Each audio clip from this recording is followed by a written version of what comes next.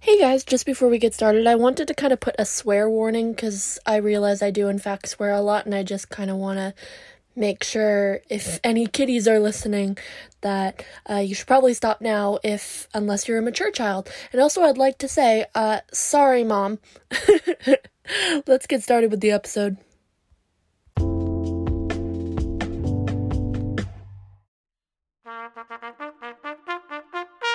Long may she reign, presented to you by Aidan Fitzgerald.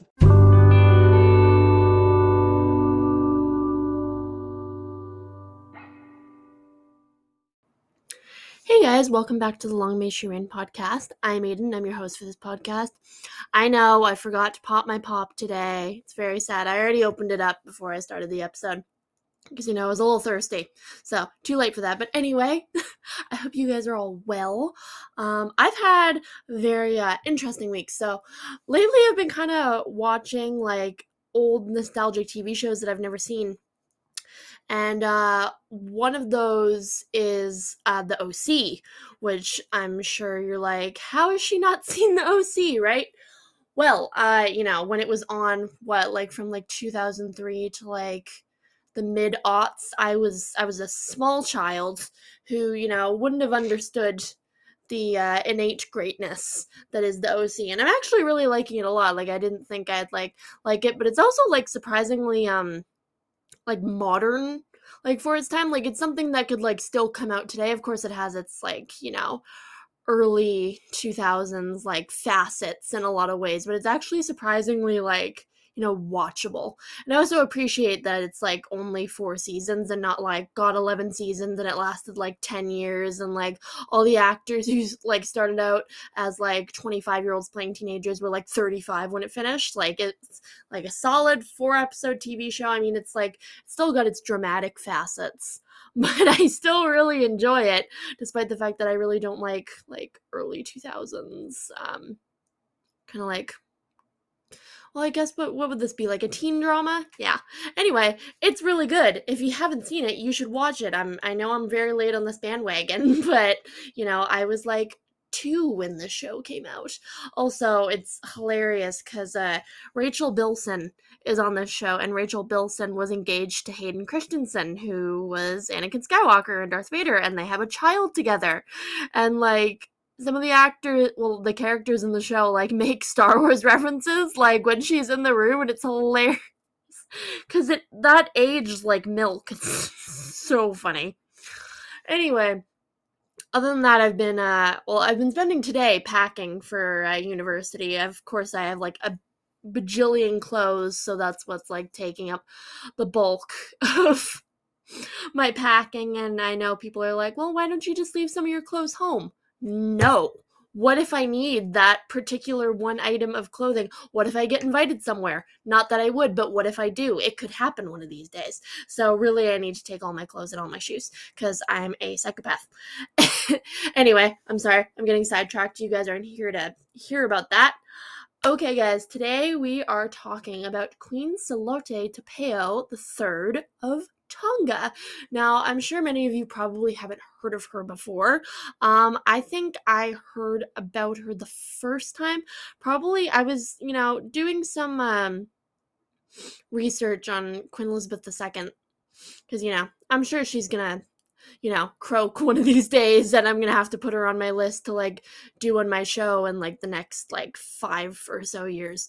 And I came across this photo of Queen Elizabeth II shaking hands with a very tall woman who I immediately thought she's probably Pacific Islander. She looked Pacific Islander. So I decided to Google who that woman was, and it was Salote. And I just went down this gigantic rabbit hole about who Salote was and, what was her deal. And she just was, absolutely fascinating to me. So I just knew I had to share her with you guys, and she can become your favorite Pacific Islander queen, because I know she's mine. She even beats out Lulu Kalani from when I did my episode on her. Because Salote is just so much cooler, and she has just such an interesting story, and I'm so excited to share it with you guys. So fasten your seatbelts. Let's get into it, guys. Oh, that pop was not been left in the refrigerator for long enough. Anyway, okay, so Queen Salote III of Tonga was born on March 13th, 1900, in the royal palace in Tonga to King George Tupou II of Tonga and his first wife, Queen Lavinia. Now, of course, her being born on March 13th makes her a Pisces, which is a big rarity on this podcast because we've only ever had one other Pisces on this podcast, and it's not even a confirmed Pisces. Our last Pisces was Anne Bonny, and we're not even 100% sure, like, about her birthday. We think she was born in March, but we're not 100% sure. So, Salote has the distinction of being our only confirmed Pisces on the podcast, so, good for her. It would have been funny if we had had another Aquarius, because, I've done two other Aquarius women recently. Anyway, now, one thing I love most about Pisces, women especially, is that they're the most empathetic of the zodiac signs, and I feel like that really fits Salote because she was a truly kind and gracious person who, cared about her people, and based on what I read, she seemed to be emotionally mature and emotionally intelligent, which, are quite good qualities in a future ruler, so, good for her. Go Pisces women. We love Pisces women. Okay, so before we get into Salote's story, let's do a bit of a geography and history lesson, because I feel like a lot of people, especially me before I did research for this episode, don't know a lot about the country of Tonga, or might not even actually know that Tonga is its own independent country. So let's, get ready for a little Tongan history and cultural lesson. Our little historical context segment. Okay, so Tonga is an island nation comprising of about 170 islands. Its two closest neighbors are Fiji, which is 900 kilometers to the west of them, and New Zealand, about 2,000 kilometers to the south.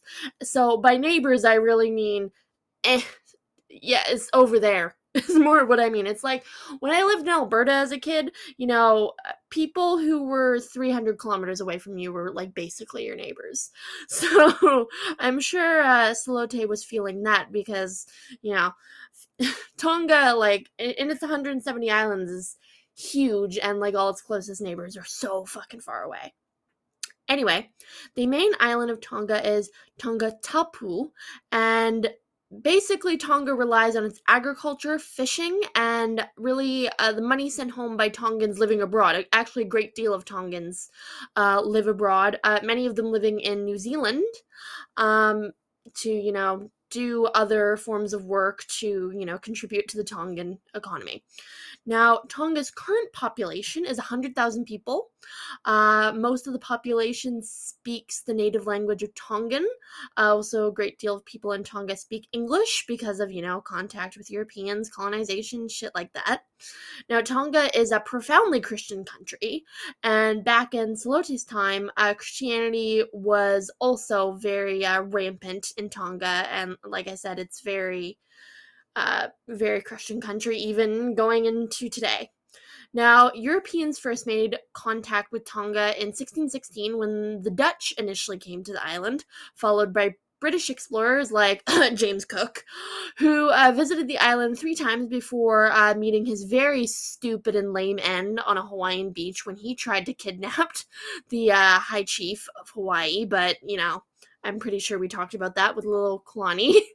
So no need to get into that story of how James Cook died like a bitch on a beach. Anyway, now Tonga for most of its history was ruled by various chieftains going back to, God, well into the 9th century, until in 1845 Tonga became an official kingdom, and Salote's great-great-grandfather became the first king of Tonga as George the First of Tonga.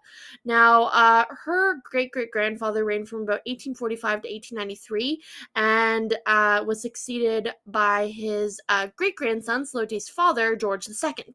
So, by Salote's birth, the monarchy of Tonga was a reasonably new concept, like this, like, European style of Tongan monarchy, because, of course, like I said, they had chieftains going back to the 9th century, but them having, like, kings and queens was, like, a whole new thing for them, and, since her dad was only monarch number 2 of the kingdom, it was, a lot to live up to. Now, speaking of Salote's parents, let's talk about them, starting with her dad. Now, Salote's dad, George, was born in 1874, and at the age of 18, he unexpectedly became king of Tonga when his great-grandfather died, and since he was basically like his great-grandfather's only living descendant, he ended up succeeding as George II of Tonga. Now, George II's reign was troubled, like, bad. It was filled with government corruption and really just bad inefficiency in the Tongan government. Now, the Tongan parliament in 1900 was suspicious of the king's governing, and actually, George II got audited like several times, finding discrepancies worth thousands of British pounds. And you know what? In George's younger years, he was a bit of a playboy, which actually massively pissed off his parliament because they wanted him to, like, settle down and produce an heir as fast as possible because he was basically like the last branch of this family and he needed to, like, fucking hurry the fuck up or else shit was gonna go down. But instead, he decided he would rather fool around with his English mistress, Margaret Croker, which actually produced two illegitimate daughters, Unea and Anna. Now, both of these girls' births had to be kept pretty secret because it would have been rather scandalous for the King of Tonga to have children with an English commoner. Well, really, in general, it was scandalous for the King of Tonga to have illegitimate children in the first place, but that's a whole nother tangent. Also, fun side note, actually a little connection to our only other Pacific Queen we've ever done on this podcast. I found out that Salote's father was very good friends with King Kalakuaka of Hawaii, who is Liliuokalani's brother. So, like, what an interesting connection, because, two of the most, prominent Pacific monarchs were, like, bros, like, fist bump, I thought that was an interesting connection. Anyway, a couple of years into George's reign, King George agreed to consider settling down, and the chiefs of the country made it very, very clear that they wanted George to marry, okay, I'm gonna butcher this, Princess Ofa Ki Vauvau, who was the daughter of Ma'atu, who was related to the Tuiaha. Oh, okay. Basically, he was related to the last royal line, the one before Tonga was a kingdom. Anyway, Princess Ofa was, like, kind of like the last of that line, and really Parliament thought it would be a good idea to, like, bring those two lines together, put the old royal blood and the new royal blood, everything would be fucking cool. However, George was really uninterested in marrying her, and he initially wanted to marry this German lady named Jane, but she was common, so Parliament immediately was like, fuck no, man, there's no way you're marrying her. But in 1899, after getting over Jane, George fell in love with a lady named Lavinia Villongo, now who was Salote's eventual mother. Now, Lavinia had some old noble blood, but it was very, very distant. Her parents were still very well-respected members of the community. Her father was actually serving as a minister of the police, and her mother was a well-connected noblewoman. But Parliament was a little iffy on this choice. Even though Lavinia had decent noble blood, all of her noble blood was on her mom's side, so that was considered a rather inappropriate choice for a king. But George didn't really give a shit. He wanted to marry Lavinia. He was, like, desperately in love with her. So he made Parliament basically fucking choose, hoping that they would take his side, but they didn't. He insisted that they marry Princess Offa. So George decided to play a little hardball with Parliament. He declared that he would never marry if he wasn't allowed to marry Lavinia. Now, because he was basically the only person in line left, that made Parliament a little nervous. It made them sweat a little bit. And they realized, fuck, we gotta let this guy have what he wants. So they let George have his fucking way. Now, Salote's parents got married on the 1st of June, 1899, with Tongan nobility and European guests in attendance at their wedding. Now, during the ceremony, the king placed a golden crown on his new wife's head and proclaimed her Queen of Tonga. And, you know, at that ceremony, people were like, maybe it'll be all right. But, oh, fucking boy, it was not. Now, Salote was born almost exactly 9 months after her parents' wedding, and she was a bit of a disappointment, especially to Parliament, because everyone had been expecting, you know, a boy to be the next king. But her parents in general seemed pretty happy enough with her birth. They were like, yay, a girl first. We don't really mind that. But the nobles and some of the common people of Tonga were not happy with her birth, not just because she was a girl. Now, many of the supporters of Princess Ofa that Salote's father was supposed to marry actually sent written death threats to the palace because they believed Salote was born of what they called the wrong mother.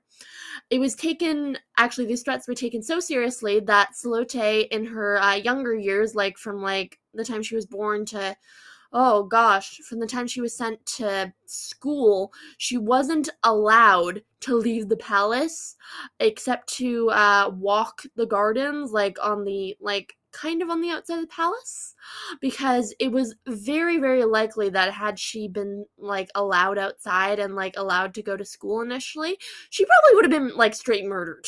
Now, when Salote was about 2 years old, her mother unfortunately passed away from tuberculosis. And even though she probably didn't remember her mother very well, I'm sure having the lack of a mother figure growing up probably really messed her up, especially because of, how her mother was treated. And I'm sure she missed her mother very much, as did her father George.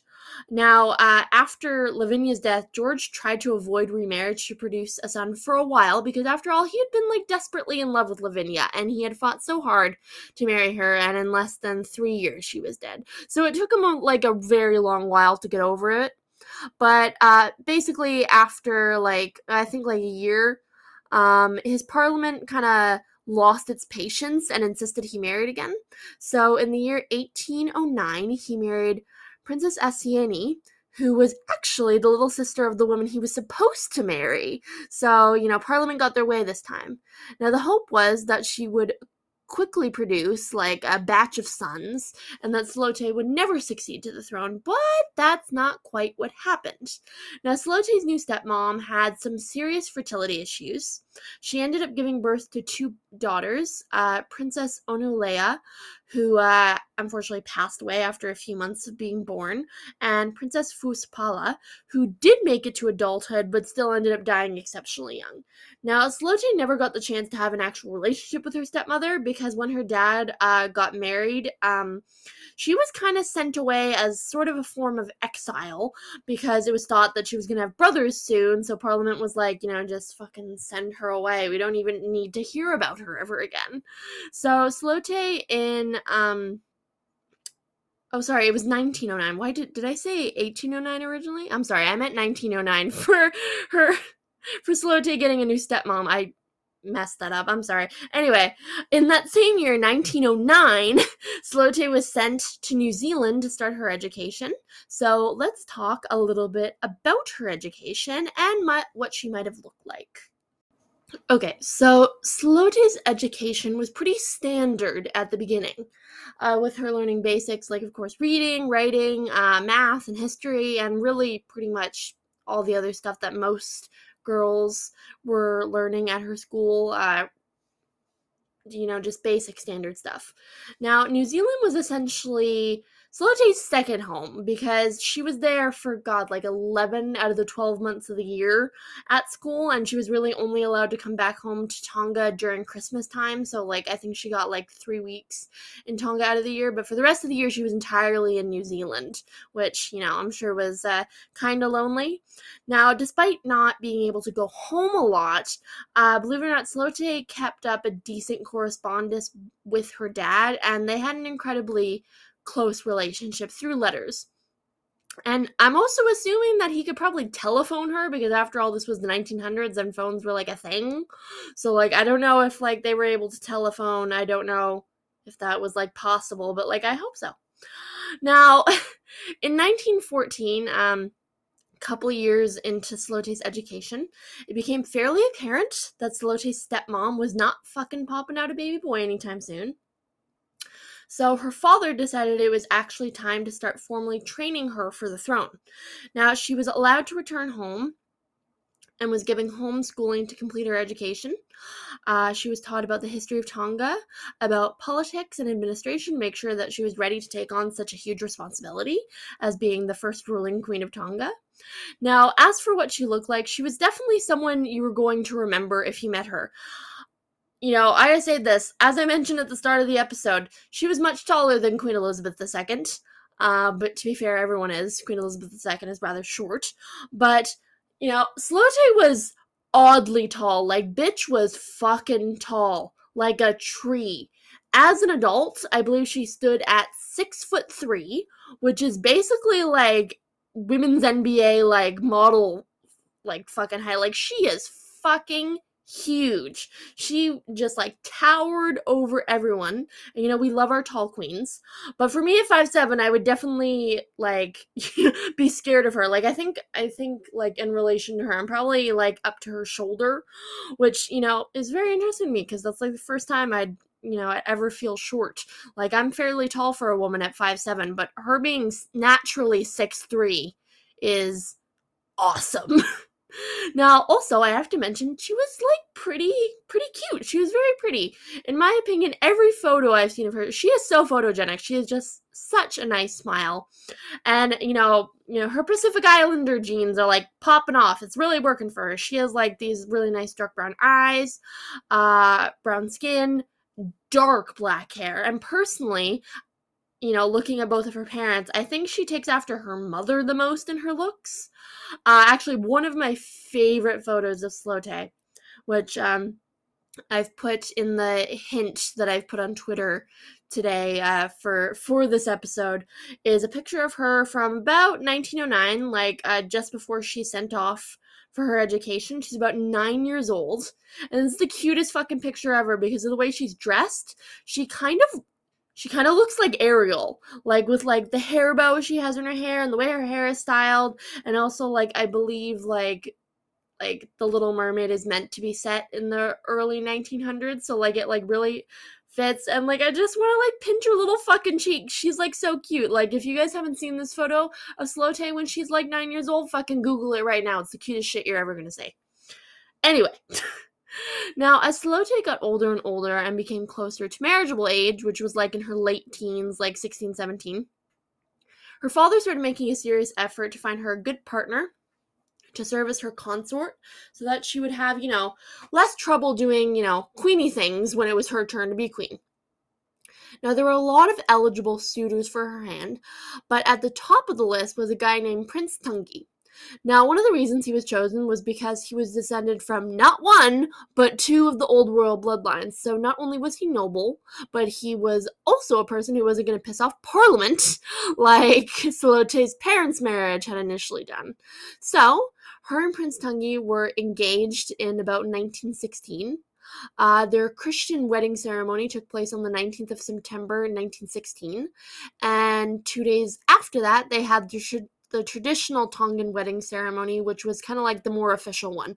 They had the Christian one because most of Tonga was, Christian, but, they also still wanted to integrate their old, pre-Christian traditions. Now, we don't really have any specifics on their wedding, so I went down a little rabbit hole about Tongan weddings, and I gotta tell you, some of the stuff actually sounds like pretty fucking cool. Like, Tongan weddings sound like lit.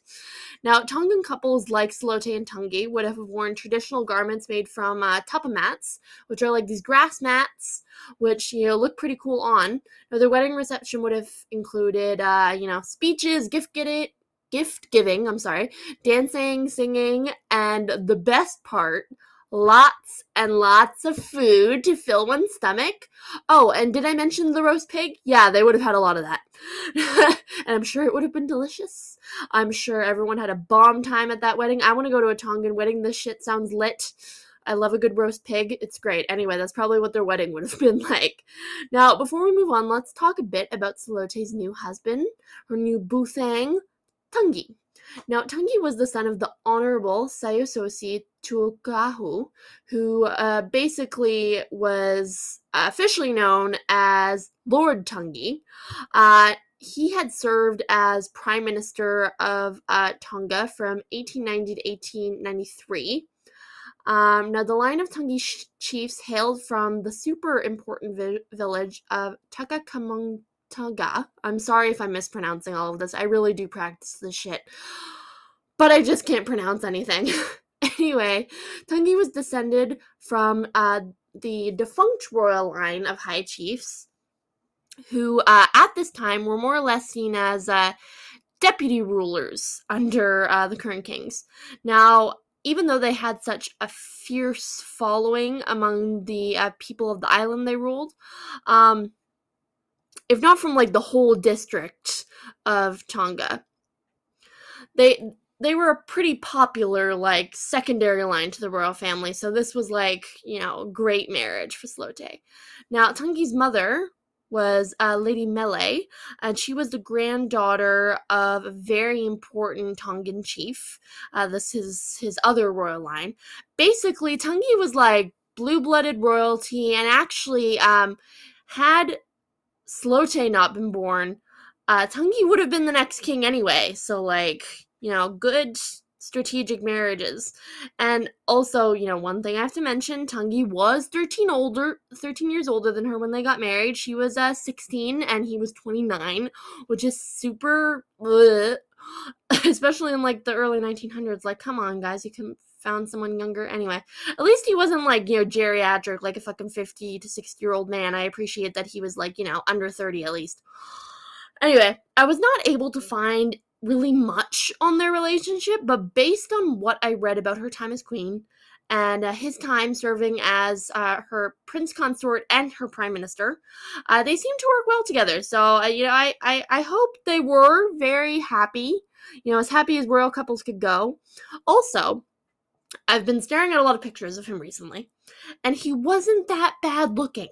So, hopefully that helped in their relationship. I hope they had a very loving and good marriage, because, I wish that on Salote. Anyway, now, in 1918, Salote's father began to get very, very sick. And on April 5th, 1918, her father died at the royal palace, and at just 18 years old, Salote was now crowned as Tonga's first queen, as Salote the Third of Tonga. Now, I bet you're wondering, why on earth was she crowned as Salote the Third if, as I have mentioned several times, she was Tonga's first and is so far been their only queen? Well, while the Western-style Tongan monarchy was very new, you have to remember, one, that they had had various chiefs before that, and, there had been two previous female ruling chiefs, also named Salote. So that's one of the reasons she was considered number 3. But there's also another reason for this. She was the third Tupou monarch. So she was more, like, in her title, it's more the third Tupou instead of the third Salote.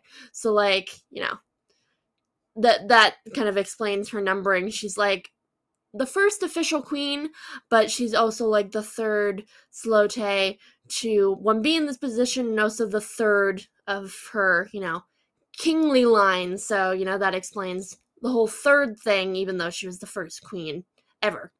Anyway, Salote's official coronation took place on the 11th of October, which is 2 days before my birthday. And I decided to go down a small rabbit hole, another one, about Tongan coronation ceremonies, because I was very curious about how they worked and like how they plan to kind of like integrate European style coronations and their own traditions. Now, Salote, her first coronation was a European-style coronation where she was crowned with a gold crown that was a gift from an English missionary, and she also had a scepter and like an ermine fur robe and everything like all European monarchies would have had. However, she did mix in the traditions of the ancient chiefs of Tonga, where she drank the traditional kava tea. Now, the ancient kings of Tonga used to be crowned under this particular tree, but unfortunately, by the time Salote had become queen. The tree had been taken down in a storm in about the 1890s. So her father had pieces of that tree embedded in the gold crown that they were all wearing. So it was still very much a part of the ceremony. If the wood of the tree is in the crown you're being crowned with, it's basically like you're being crowned under the tree still. Now, after the coronation, Salote was celebrated with a huge feast where I'm sure they ate a whole bunch of roast pig and dozens of other types of food. And now she was very much indeed the Queen of Tonga. Go Salote. Okay, so before we talk about Salote's wonderful time serving as Queen of Tonga, we have to have a little bit of break for babies because she, had a couple with her husband.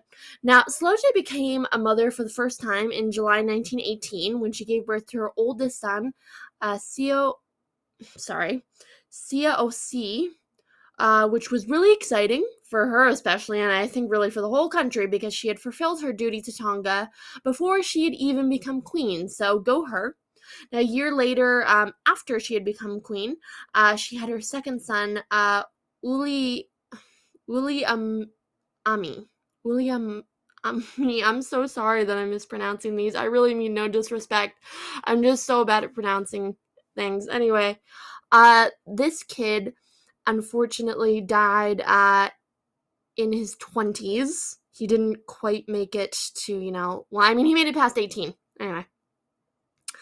And after 3 unfortunate miscarriages spanning over 10 years, she had her last son, Prince Sione. Now, I wasn't able to find much about Salote as a mother, but it seems like she had a really close relationship with all 3 of her sons, and that she genuinely cared about their upbringing and making sure that all 3 of her boys were, well educated and loved, and that they had her and their dad as a constant presence in their lives, which is very sweet, and I love that, especially because, she was sent away by Parliament at a young age, and she, probably doesn't remember her mother, so it's very nice of her to be so actively interested in her sons' lives because, her parents weren't really, there for that. Okay, now enough about that. Let's talk about badass Queen Salote. Now, Salote at the start of her reign had some serious issues to deal with after her father's death because her dad hadn't been the best king in the world. He seemed like a pretty great dude, but wasn't that great at ruling. Now, Parliament was sort of extending, that hate that they had for her dad towards Salote, especially because, she was a young woman. She was fucking 18 years old. She was also a woman. Now, barely 2 years into her reign, Parliament tried to fucking overthrow her, which was like a whole thing, but, I won't get into that. Basically, the moral of that story is that it didn't work, thanks to her husband, who, was serving as her prime minister and managed to stop Parliament's plot to overthrow her. She also had to deal with a whole religious revolution when the 2 branches of Christianity on the main Tongan island had a falling out for the first couple of years of her reign. Now, luckily, Salote and Tungi were able to solve it, and the church was, put back together and became completely whole again. Actually, I have to give it up to Prince Tungi mostly in this little religious revolution, because at first, Salote was not popular because of her parentage, but Tungi really supported Salote from like day one. He helped the people of Tonga sort of warm up to her. He was like, well, I love her, so you should love her too. And with his natural charisma and also his like old world blood, he helped her become super popular. And once everyone realized how cool she really was, they started to like really warm up to her. And after that point, Salote realized how much she wanted to do for Tonga and, like, really how much she loved this country, even though initially this country had rejected her. Now, she was concerned with a lot of issues, such as infrastructure and women's rights. Salote had better roads and hospitals built, not to mention she was able to amend the Tongan constitution, and she was able to get women the right to vote after World War II, which, was a little, about like 20 years late for, most countries, but she got it done. She got women the vote. It's also primarily thanks to her that Tonga is actively working on women's issues, such as getting rid of spousal abuse. Salote was also very interested in investing in research to explore Tonga's past. Now, in the 1920s, she funded the Bernice P. Bishop Museum Bayard Dominic exhibition, that's a really long name, with their mapping of Tongan archaeological sites by providing access to localities and information. Now, the expedition's reports on the Tongan past included a large volume of material, which actually I believe still remains unpublished even today. Now, most of this research was primarily compiled by Edward Winslow Gifford, and he provided the groundwork for comprehensive studies of the pre-contact history of the Tongans. Also, very interestingly, I found out Salote was actually a prolific writer who loved poetry and music, which is published by her biographer, who wrote this wonderful biography on her that I wasn't able to get my hands on, which sucks, because I wanted to know so much more about her. Like, honestly, a lot of the stuff on her more personal life, especially about her love of poetry and music, is not exactly easy to obtain, which is very disappointing for me. And I wasn't able to find a very accessible version of that biography, which really sucks. But, hopefully I'll be able to get my hands on it one of these days, and then I'll recommend it to you guys. Anyway, when World War II began in 1939, Salote was very prepared for it. After all, she had been queen for about 21 years at this point, and she was ready to defend her country at all costs and support Tonga's close allies, like the British, for example. Now, Salote officially declared war on Germany in 1940 and actively supported British troops by sending what supplies and soldiers that they could spare. Now, after the attack on Pearl Harbor and Japan's increasing takeover of Pacific Islands quite near to Tonga, Tonga officially declared war on Japan in 1941 and worked with American troops during the Solomon Islands campaign, including on Guadalcanal, where they helped the Allies get a stronger position in the Pacific theater. Now, during the war, the Tongans' contribution was seen as far outweighing the size of their very tiny country. Tongans fundraised enough monies to have airplanes built to fight and served in the Tongan Defense Force, and really, they were a huge contributing factor to the Allied cause. I think really more than anyone expected, and I don't think the Tongans get the credit they deserve for helping, all the Allied countries really do so well in the Pacific theater and really stopping the encroaching of Imperial Japan. So fucking go Salote, go all you Tongan bitches who helped out during the war. I didn't mean to call you bitches, that was rude. Go you guys. It was an amazing effort from Tonga. Now, also during the war, Salote unfortunately lost her husband Tangi in 1941, not too long after she declared war on Japan. He died of some sort of illness. It doesn't exactly specify what he died of. And however, it was a massive blow to Salote. Salote and Tangi had been married for, 25 years at this point, and he was her, ride or die fucking partner in all of this. And now, at the start, she hardly would have been able to rule effectively if it wasn't for him being, her fucking biggest cheerleader. And despite the amount of grief she felt, she continued to muster on during World War II, despite not having the support of her wonderful husband, until the Allied victory in 1945. Now, almost 10 years after the Allied victory in 1945, in 1953, Salote received an invitation to attend the coronation of Queen Elizabeth II, which, makes sense considering Tonga and the British actually had a very positive relationship. Tonga was a British protectorate, an ally. Now, that doesn't mean they were a colony technically. A British protectorate is almost kind of like a way of getting influence in a place where you can't, they haven't colonized you, technically. And, Tonga was its own independent country, but, the British definitely had a lot of influence, but, Salote was, cool with England, and they had, a very positive relationship. Anyway, now, Salote made her way to England in 1953 and joined in the coronation festivities. She was sat in a carriage with Sultan Ibrahim IV of Malaysia, and this carriage was going to take them to Westminster Abbey, where the Queen was going to be crowned. Now, when the carriage started its journey on the parade route, it started to rain, actually, quite heavily. It was really drizzly the day that Queen Elizabeth II got coronated. And, most carriages, I think even today, have, little collapsible roofs to, keep people out of the rain. However, Salote refused the cover on the carriage, because Tongan tradition dictated that when honoring someone, you shouldn't copy their actions. So, since Queen Elizabeth had rode in a carriage with a roof, Salote decided to ride in the rain with the Sultan. And as her carriage drove by the people of London, they were like, "Woo, Salote!" And actually, a lot of papers after the coronation praised her humbleness and her respect for Queen Elizabeth by, choosing to get damp, unlike, a lot of the other dignitaries and monarchs who were invited, kept out of the rain. She, just soldiered on and, continued to, be really courteous and cordial. Cordial, is that a word? Yeah, I'm sure it is. And, it's just so cool that the people of London were, so enthused by her because of this. It's also important to note that Salote was actually the only queen in her own right to be invited to the coronation. And, most people at that time didn't really know much about Tonga, so her presence really kind of, put Tonga on the map.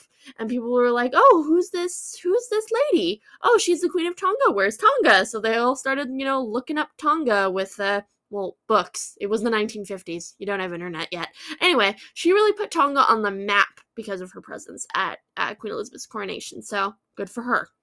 Now, when Salote eventually reached Westminster Abbey, her hair was pretty wet, but luckily her grass skirt and silk cloak protected the rest of her. So, she didn't look too disheveled when she sat down to watch the coronation. Now, not too long after the coronation, the newly minted Queen Elizabeth and Prince Philip, on their initial Commonwealth tour, made a 2-day stop to Tonga to visit Salote. Now, Queen Elizabeth and Prince Philip were welcomed by Queen Salote. Her sons, I believe she only had her 2 sons at this point. Her second son had unfortunately died by this point, and Queen Salote's little brood of daughter-in-laws. Now, they met each other at the British residence, and when the 2 queens reviewed the guard, people were just like, this is powerful. Everyone was excited about this trip. Now, after reviewing the guards, Salote held a huge Tongan feast for Queen Elizabeth with, of course, roast pig and traditional Tongan dances to honor Queen Elizabeth. Now, on the second day, the 2 queens attended a Christian service at the Wesleyan Church in Tonga, and the royal couple saw a turtle, which had been actually shown to Captain Cook on his visit to Tonga in the 1770s. Which is crazy that turtle was still alive. It reminds me of, the Galapagos turtles. There's a turtle that's, still there, that's, been alive since, the 1880s or something like that. Anyway, turtles live a long time, so that was cool. Now, before Queen Salote returned them to their boat and said goodbye to them at the dock, she presented them with quite a lot of nice gifts, which they appreciated.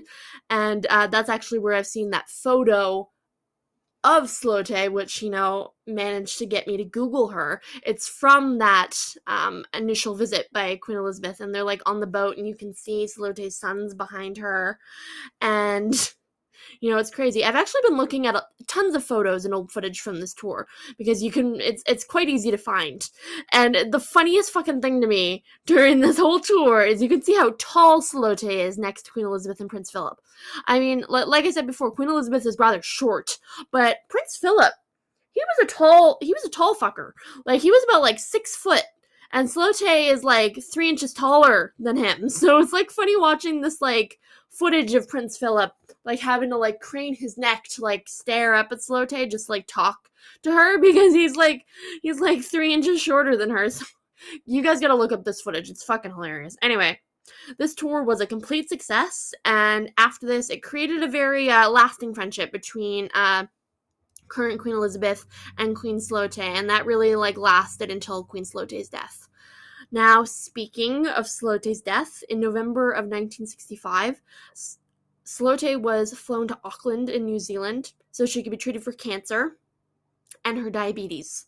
Now, she was admitted to the hospital in December, and very quickly her condition started getting worse and worse as the cancer made its way through her body. And on December 16th, 1965, she died in New Zealand at the age of 65. Now, Salote's body was flown back to Tonga, and her grand funeral took place the day before Christmas Eve on December 23rd, where over 50,000 Tongans, which is as I mentioned, that's half the fucking population, dressed in black and attended her funeral to celebrate their wonderful and amazing queen. Now, before we move on, let's talk a bit about Salote's son, who succeeded her, and the Tongan monarchy as it stands today. Now, Salote was succeeded by her son, and her oldest son, and he reigned as a very popular king until he died in 2006 at the age of 88. Now, he was succeeded by his son George, who was a bit of a playboy like his great-grandfather. Unfortunately, that George never managed to have any legitimate children, so when he died in 2012, he was succeeded by his brother, King Tupou the Sixth in 2012, and King Tupou the Sixth is the current king of Tonga. Even today, he is an incredibly popular ruler who has made the Tongan monarchy even more popular through adding more democracy and reforming the government. And he was actually the person to help appoint the first non-noble prime minister of Tonga. Now, Tupou, at this time, he has 3 children. I believe 2 girls. It's either 2 girls or 1 boy or 2. Oh, I can't remember. Anyway, the monarchy of Tonga is doing very, very well, especially because the current king has a decent amount of children to succeed him. And I'm sure the Tongan monarchy will continue to live on very well because they seem to be rather popular with their people. Okay, so getting into legacy. Fucking hell, where do I even start with Salote? Jesus Christ. Now, as of now, Salote is Tonga's only queen, but I'm hoping that one day Tonga will reform their succession laws and allow succession to oldest children rather than oldest son, and that one day we might have another queen in Tonga.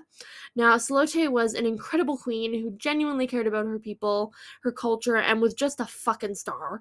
And also, as of right now, she is the longest reigning Tongan monarch at 48 years. So let's hope she keeps that record.